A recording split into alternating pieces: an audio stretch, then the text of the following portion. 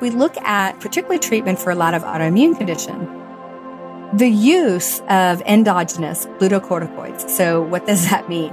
The use of things like prednisone, which is in itself a cortisol hormone, right? So it is basically an adrenal hormone, is critical often in regulating severe disease, particularly when there's a uptick in it. So things like rheumatoid arthritis, we often use things like prednisone or even Crohn's, colitis, lots of those diseases. We may prescribe that, not me, somebody else, to actually acutely drive down the inflammatory response. And blocking of cortisol production, if we completely block it, will actually result in a flare-up of disease, not a whole lot of one in deference to the other. You need both. So stress may affect the immune system either directly or indirectly, really through those nervous system, endocrine, and neurotransmitter transmissions, right? It's through the hormones themselves.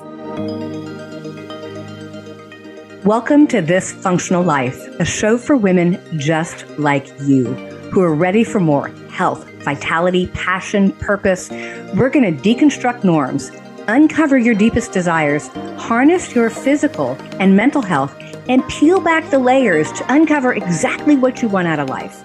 I'm your host, Betty Murray, part geek, part magician, and your new medical bestie with a dash of sass. I love taking complex science and making it easy to understand and integrate into daily life.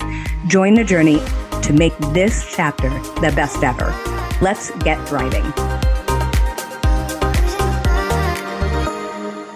Welcome back to This Functional Life. So today I'm going to continue to talk about autoimmunity and the underlying root cause of autoimmunity and the root cause of flares.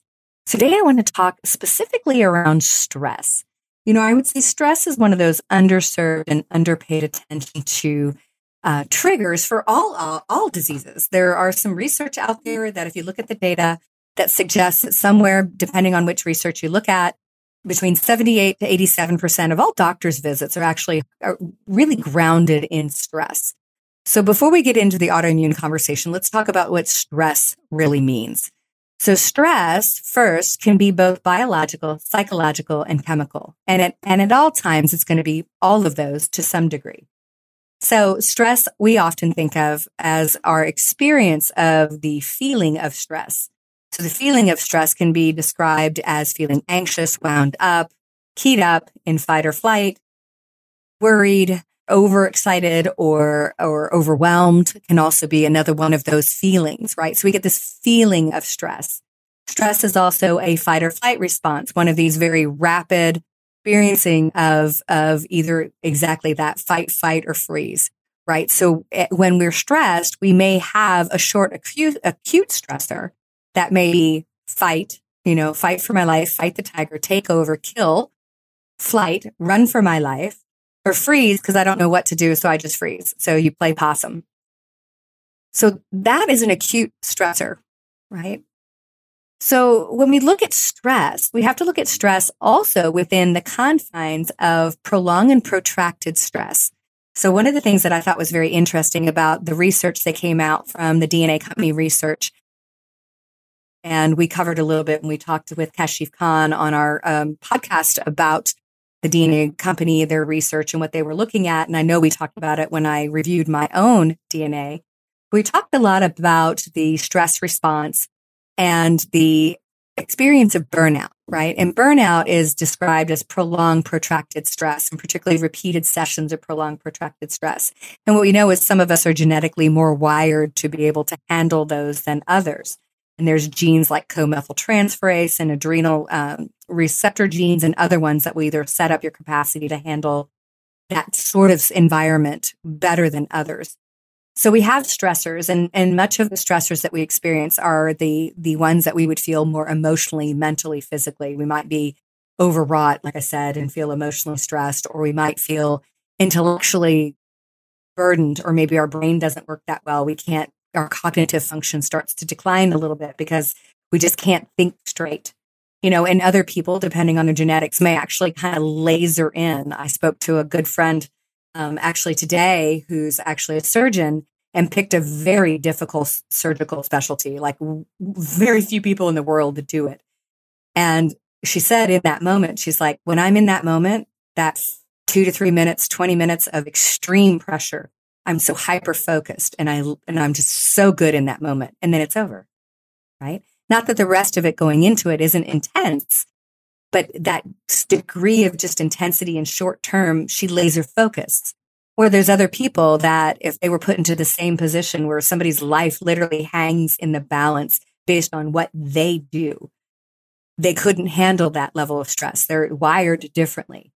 So stress is both physical, psychological, and emotional, right? So the physical side can be, over exercising. It could be taxing your body through extreme measures. Like if we even look at some of the military things that we do to train people to do what no one else will do, like BUDS training for SEALs. BUDS training for SEALs teaches somebody to surpass and ignore what is a natural human response to stop, run, fight, or flee. So stress can be mutated or blunted or adjusted by our own conditioning. So depending on your conditioning, your experience of stress may be different based on what's really happening. And so stress can be physical. The physical body can be stressed and struggling, even having poor sleep. Like I said, over exercising or even eating a diet that is highly processed, lots of sugar, skipping meals. All those things, if they're not well thought out, well planned, and metabolically balanced for what you're trying to do, can cause undue physical stress on the body, which is ultimately biochemical stress.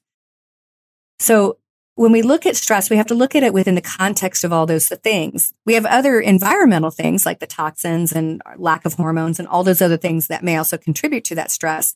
But stress in itself is a problem. And every disease state that you can look at, regardless of what it is, has a relationship to stress. So the more stressed you are, the more likely you are to turn on and amplify negative genetic patterns. So if you have cardiovascular risk in your family, it's going to be worse, or Alzheimer's or cancer, you're going to amplify those potential risks. Now, on the flip side, if we can do things to drive stress down, and that's by driving the parasympathetic side of your body, the rest, relax, and restore side, then you can sort of mitigate that. And that, involves lots of different things, from how you eat to sleeping to meditation to exercise. There's a million methods. And we've talked about a lot of them on this show. But what I want to do is, now that we have that sort of primer on what stress is, I want to talk specifically about the relationship of stress to autoimmunity. Because I can tell you, after 18 years of practice and tens of thousands of patients within our clinic, universally, especially if they have autoimmune conditions, a stressful period preceded or was exactly happening at the time they were diagnosed.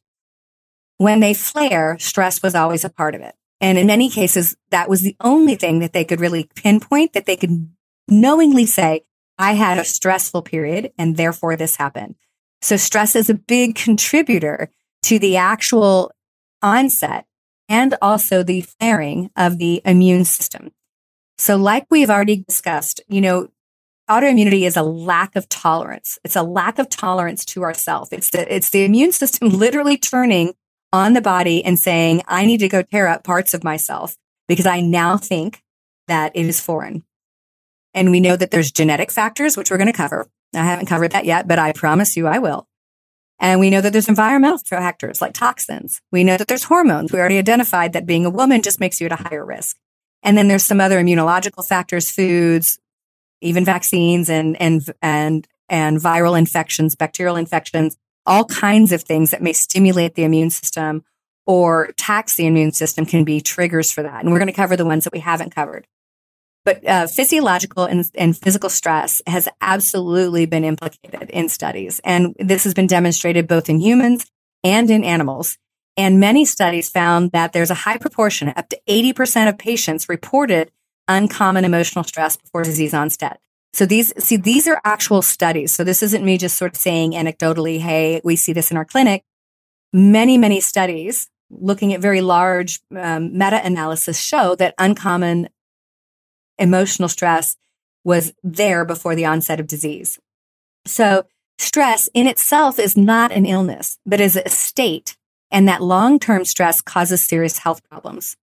So let's talk about what contributes to that. So like I said, your current stressful state, but even childhood traumatic stress increases your likelihood of autoimmunity as an adult. So I had that conversation with Amy Apegian when we were talking about the biology of stress and the biology of the stress response.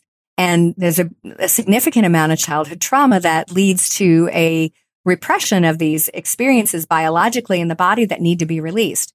So even just having childhood trauma from a stressful standpoint increases the likelihood of autoimmunity and other diseases. And then if we look at life stresses, so things like losing a job, losing a loved one, a parent or a spouse are also associated with greater likelihood of onset. However, a lot of the studies that we look at aren't necessarily very rigorous, meaning that they are often in epidemiological, they're not necessarily case controlled and all these other things. So there may be a little bit of wavering there, but we do know that even those stressful periods occur. And so let's talk about, the definition of stress. So I explained some of it, but Hans Selye is the first to describe stress. And so it was really a non-specific response of the body to any demand made upon it. So stress can be both good or what we would call eustress, or it could also be bad. And it really is that negative adaptive or maladaptive stress where we respond to bad and then we keep responding to bad, and especially unable to control that sort of over the top stress response is where we have a problem, because what we know is that the body wants homeostasis. What we want is to be balanced. We want to be in a position of sort of equilibrium, and stress obviously throws that equilibrium, off. And so the bad stress is distress. The good stress is eustress. Unfortunately, that's also been a situation where it's probably been oversimplified. So when we look at that, stress, let's talk about psychological stress, because I think this is the easiest for people to understand. So psychological stress, major psychological stress, is a hormonal response to factors that are happening. So it's a hormonal response to factors that are happening. So that could be my mental emotional experience of a particular event. Maybe I'm caring for somebody that's not well, and maybe I'm caring for an ailing parent, right? Something that I think most of us in this generation are experiencing if we haven't already experienced. And the stress of managing that and everything else will result in physiological stress. The experience of stress, the actual body experience of stress, is a neuroendocrine hormone response. And so if we look at that, we have both, cortisol, which is your prolonged, protracted stress response, the cortisol hormone, which keeps the stress response going. We have adrenaline made by the adrenals, which is your short fight or flight. And then we also have a response of epinephrine, norepinephrine in the brain, which are excitatory, and things like acetylcholine. We have other things like substance P, vasoactive intestinal peptide, glucagon, insulin, and thank you, COVID, no one would have ever known what these words were, a cytokine response that dysregulates the control between our hypothalamus and the pituitary, which are, think of those as the director and the conductor in the brain to tell the hormones what to do. So they talk to all of our endocrine glands like the thyroid and the adrenals and the ovaries. And when we trigger all of that cytokine balance and all of these other hormones like vasoactive intestinal peptides, which changes digestive function, and adrenaline and epinephrine and norepinephrine, what it does is it tells the director and the conductor sort of a mixed message. And so our body gets dysregulated. And when that dysregulation of that sympathetic nervous system, so we get in this fight or flight and prolonged protracted stress response, the ultimate problem is we see disorders in immune function because there's a mediation between the neuroendocrine system, the stress response, and our immune system. And when we have this overproduction of neuropeptides and cytokines, it starts to change the role of some cells. One of them is called a Th2 cell, or a type 2 helper T cell that maintains and controls inflammation. And then we also have Th1 cells, which are called helper T1 cells. And then between the two of them, they maintain homeostasis. And Th2 responses present an important mechanism for inflammation and tissue damage.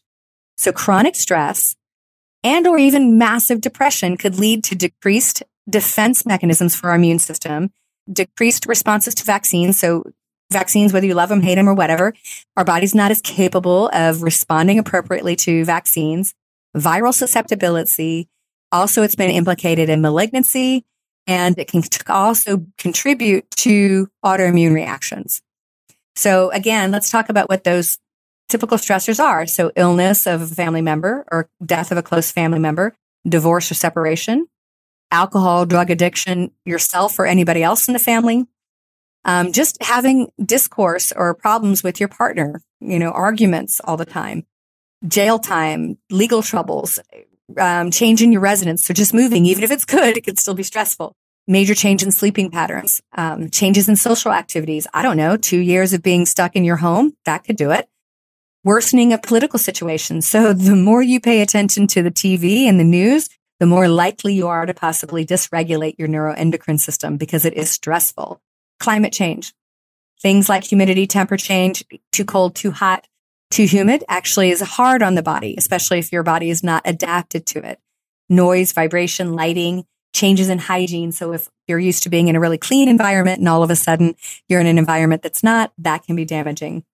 When we look at work, like loss of job or job insecurity, or the feeling that you don't know if you're going to have a job, or if you have problems with your colleagues or your manager or supervisor, feeling under promoted, under respected, underachiever, that all of those things that you might experience at work, like being left behind, not being acknowledged for the work that you do is definitely going to do that. Shift work, right? My husband's a firefighter. He works 24 hours at a time.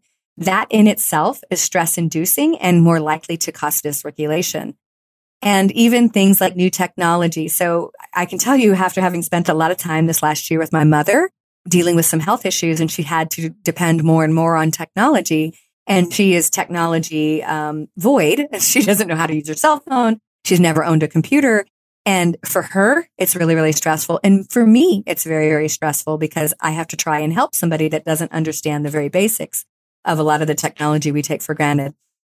And even some good things like getting married, childbirth, pregnancy, having an outstanding achievement, going back to school, whatever those things are, any swing in either side is going to be an issue, right? So we've talked a lot about stress already in this program. And so what I want to talk specifically about is that activation of the stress response system. That really is that close relationship between the hypothalamus, again, that's the director of the show, the pituitary, the conductor that tells the orchestra, which is all the different glands that control stress and sex hormones and thyroid, and the adrenals, which respond to stress, and the sympathetic nervous system.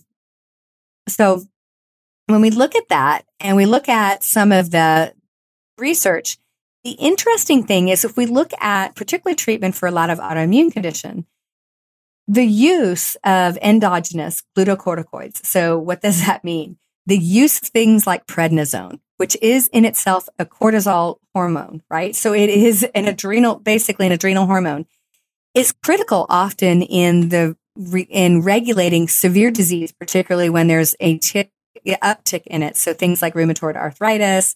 We often use things like prednisone or even Crohn's, colitis, lots of those diseases. We may prescribe that, not me, somebody else, to actually acutely drive down the inflammatory response. And blocking of cortisol production, if we completely block it, will actually result in a flare-up of disease. It's not a whole lot of one in deference to the other. You need both. So stress may affect the immune system either directly or indirectly, really through those nervous system, endocrine, and neurotransmitter transmissions, right? It's through the hormones themselves. And when we look at psychoneuroimmunology, which is a growing field of really looking at this sort of relationship between the stressors and the onset or progression of disease. So we really see in all diseases, particularly autoimmune, it's this disturbance of a bidirectional interaction between that nervous system, cross-talking with the immune system, and then the endocrine system is sort of this sort of trifecta that the communication there sort of gets fouled up. And so when we look at the stressors, we really see that stress can activate that acute phase response. And so when we see stress, right? So stress in the acute phase, that fight or flight, In the acute phase, it activates a part of the immune system, which is called the innate inflammatory response. And so the inflammatory response contained within that can induce inflammation. So the fact that stress, inflammation, and the immune system are involved, actually even in a single cell, shows there's a really intimate relationship between that response. Let's take a little bit of a deeper dive into Th1, Th2, and actually Th17. I just want to do a little bit of a primer here because I will go back and explain these immune responses in much more detail. So your Th1 cells, which are T helper cells, are cells that drive a cellular immunity. So that is a first-line defense inside the cell that fights viruses and other pathogens that actually enter the cells, even parasites. Th1 cell activity also gets rid of cancer cells. And it can also trigger delayed type hypersensitivity reactions as well. Your IgM, so your SEAL team, if you remember that from our immunity and food sensitivity conversation, we have a SEAL team, which is the immunoglobulin M. Cellular immunity actually initiates that activity. So they're the first responder to infection of virus to get out there and fight. And then we also have these delayed hypersensitivity things that may happen too, which is part of your IgG, which is the army, which is a little more of a response that happens later on. Th2 drives the humoral immunity. And this is supposed to fight invaders outside the cell, bacterial infections, and other things like that. So a lot of times people will claim that a person is either Th1 or Th2 dominant. And that's an oversimplification because they actually work together. Our immune system needs both of these to respond to infections. And so essentially when we're looking at that, we need both to work, and autoimmune conditions can have both a stimulatory Th1, which is more common, but Th2 can also play a role. And then we also have Th17 cells. Now, essentially, how does your body decide which one of these T helper cells get made, right? That's a pretty good question. We have a T cell that gets made that is what we call naive. So it doesn't know which one it wants to be. And based on the exposure that happens, the naive T cell then gets made into a Th1, a Th2, or also one called Th17. And even recently, we've identified the Th22. And so when we look at Th17 cells, Th17 cells actually affect how many T regulatory cells are happening. So when we look at how your body responds, it depends on which systems are responding. So elevated Th1 has obviously a relationship with autoimmunity. Elevated Th2 also has a relationship with autoimmunity. And also Th17 has a relationship with autoimmunity. So the truth is any one of these being out of balance is going to do it. Chronic stress will weaken the immune system, but stimulate particularly Th1 pathways. So we're looking at that from a research standpoint, all the way from like autoimmunity to cancer. And so when we look at how it's really happening, we really know that there's these associations, particularly with stress-related activities. And even your Th2 relationship, which is Th2 is that humoral immunity. So that's the stuff outside the cell. And when Th2 gets involved, we make that IgE antibody, which is your Marines, shock and awe, blow a bunch of stuff up, that sort of hyperhistamine response, because it drives some cells that are called mast cells and dendritic cells, which cause your body to make a ton of eosinophils and that histamine response. And so we have relationships with those things, like eczema has a relationship with type 2 reactions. So it's never just one piece, right? Even Graves' disease and Sjogren's has a relationship with Th2 dominance. And sometimes they have a little bit of both, particularly like Graves' disease can be both Th1 and Th2. So it's not that you don't want these to respond. We want them to be balanced. And again, like I said, it's a significant problem when we have a lot of chronic stress because it's going to cause dysregulation of these immune cells and how they respond to any incoming pathogen. And then they start to assume that body parts are part of that problem. And truthfully, Th1 passes to Th2. And then what happens is we start to see this then production of antibodies, right? So during stress, the activation of that hypothalamic pituitary axis leads to an increased secretion of the glucocorticoids, so things like cortisol and the catecholamines, norepinephrine, epinephrine, adrenaline, acetylcholine, to maintain homeostasis. And then those stress hormones end up acting on antigen presenting immune cells, right? So remember, those are the doorman at the door checking everybody to see if they belong inside or not. So an antigen presenting cell is looking for what is foreign and what is not. And they have a long list of amino acids that identify everything from your joints to your tissues to your thyroid tissue. And if they find something that doesn't belong in the body, virus, bacteria, or parasite, or something else, a food particle, then they go, hey, we need to tell the body to get rid of that. And so when we see this antigen presenting cell, it may influence the differentiation and potentiate helper T cells away from that normal sort of innate immune response to respond short term and then turn off, and then move towards a amplified cytokine response. What happens is these stress hormones amplify the antigen presenting cell activity, so they piss off the doorman, and then it moves towards this over amplification of cytokine expression and then antibody production.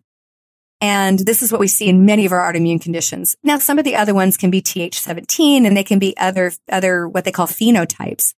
But many of the autoimmune diseases are largely dependent on the balance of this Th1 versus Th2 immune response. So a predominantly Th1 mediated immune activity may promote things like the breakdown and destruction of thyroid cells, leading to thyroid damage in Hashimoto's thyroiditis. And then sometimes Th2, the cytokine response can actually induce or sort of push B lymphocytes, which is another cell, antibody, producing cells that may go damage TSH receptors on the thyroid, causing things like Graves' disease. So what this means is, and why I'm using Hashimoto's, is because it's really prevalent, but it helps create this understanding. It is not one over the other. So being Th1 dominant is not better than being Th2, right? Both of them can cause autoimmune conditions.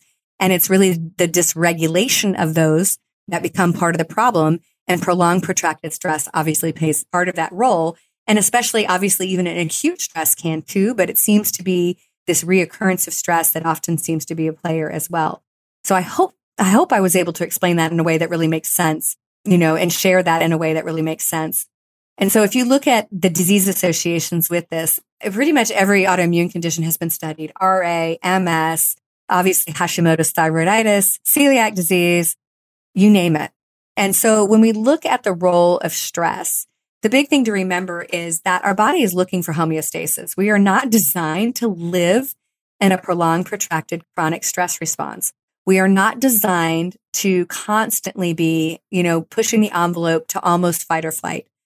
So when we do that, we not only destroy our hormones, age more rapidly, destroy our sleep, destroy our metabolic function, but what it starts to do is heavily dysregulate the immune system and start to impair the natural handshake between our different types of immune system response to help us respond to infection and turn on and off this inflammatory response.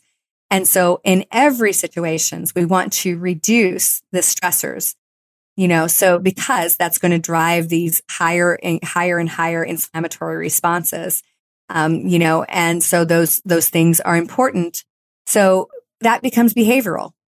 So at the end of the day, we want to make sure that we're doing things. So the take home message is stress is really important. And it is one of the biggest things that probably induce autoimmunity. And I've used this analogy before. So if you are a bucket and all the different causes of autoimmunity are different faucets leaning over that bucket, and if each one's getting turned on a little bit, oh, I'm a perimenopausal female. Oh, I have recently gotten a virus. I have maybe abnormal periods and I'm going through perimenopause and I'm starting to get estrogen dominance. And then I add acute stress on top of it. Now I've taken that stress faucet and I've cranked it on really hard, and that fills the bucket more rapidly. So it's never, ever usually just one thing. Like I said before, it's always going to be this combination of these things. But I can tell you for sure, stress is almost always present. And so if I could give you a pill and get rid of your stress, like where you didn't feel it and everything went back to normal, believe me, I'd be hawking that pill like nobody's business. Because at the end of the day, everybody wants less stress. And unfortunately, most of us, myself included, would like to experience less physical, emotional, psychological, biochemical stress, but we don't want to change to do it. We don't want to have to change our lifestyle. We don't want to change how we eat, how we exercise, how we interact, how much we sleep. But I can tell you, no matter how many pills you take, no matter how many adaptogens, teas, whatever you're doing, you have to do the lifestyle pieces. You cannot fix a stress response problem without working on it. And believe me, I've tried because I'm type A. I really don't want to slow down. It's not my nature. And so you have to take home and do all those other things that we've talked about a lot on this podcast, which is protect your sleep. I protect my sleep as if I'm a Navy SEAL fighting my way out of the most dangerous environment ever, because I know now that that's going to have the biggest determinant for me on the quality of my life going forward. And so, that one's a non-negotiable for me. I am very particular about my sleep, and I will forgo things if I know it's really going to mess up my sleep, particularly more than one time. Like I'm not going to go do something for a week long if I know I'm not going to get good sleep, because the payback on it is too far. Exercising adequately, but not too much, and also not too little. Exercise has a J-shaped curve. You take people off the couch and you get them exercising, their all-cause mortality goes down. But if you drive somebody a little too far on the other side and they're over-exercising, it actually starts to curve up and increase mortality. Even exercising too much can be stressful. Work and relationships and all those other things, like if it means getting counseling or coaching or other stuff, you've got to find ways to find coping mechanisms to help you work with the life that you live. Because often we have to get well in an environment that very well makes us sick. And that's the challenge that, we can't say, gosh, you know what? It's really hard for me to have children and a spouse and take care of parents. So I'm just not going to do that anymore because it's hard for me, right? It's, not how we're mostly wired, but it's also not feasible. So we have to take the things that we can do and do them. Once you're doing all those things and eating regularly, and if you're using intermittent fasting, you're doing it in a way that doesn't drive your stress chemistry. And if you need to know more about that, it's time to find a functional person like the people in my clinic that can help you look at your adrenals and your function and find out what's the appropriate fasting for you. Because I know it's super fascinating, but you can fast in the wrong way and really mess up your adrenals. Once you're doing those lifestyle things, that's when the things like the adrenal adaptogenic herbs, the rhodiola, the ashwagandha, the ginseng, the licorice root can be helpful.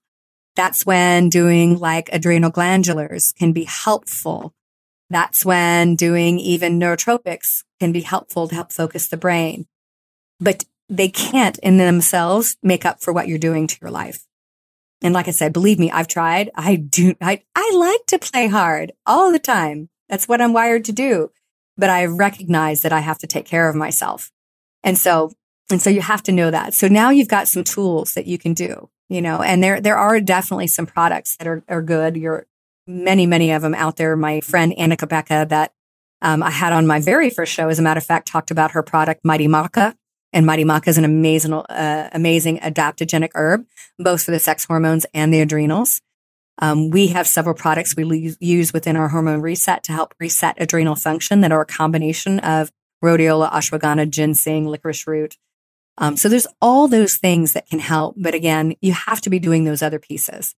And if you don't have help doing that, this is the time to look for help, because there's no better time than the present, because this is not something that is going to get better on its own if we're not fixing it. I want to thank you so much for listening to This Functional Life, and especially this episode about stress and autoimmunity. And I hope you found it interesting, and even more than interesting and entertaining, that you actually found nuggets of truth and understanding that can help you take action, because that's why I do the show. I want to make sure that people get actionable information and understand the underlying mechanisms, and they're able to actually use it in everyday life. That's where my heart sings. And so I hope you found that really, really valuable. And if you found this show to be valuable, what I would love is if you would share it with a friend. And if you really liked it, please give me some feedback, good and or bad. Leave me a review, because reviews do two things. Number one, they give me feedback and I read them and I love every single one of them. And number two, they also help other people find this podcast and help me share the message. And so thank you so much for following me on this functional life, and we'll talk next week. Thank you so much for tuning into This Functional Life. You are why I'm here, and I am so very grateful. You're here for a reason. I celebrate your commitment to claiming your youthful energy and stepping into this next phase of life, feeling vibrant, healthy, and powerful. I am so proud of you. Hit subscribe so you don't miss any wisdom on creating the most exceptional life on our terms. If this episode helped you in any way, please share it with a friend to spread the love, and together we rise. You can follow me on social media at Betty Murray PhD. And if you want a chance to share your story with our tribe or find out more about working with my team, you can sign up at chatwithbetty.com/podcast. Again, that's chatwithbetty.com/podcast. See you next week. Bye-bye.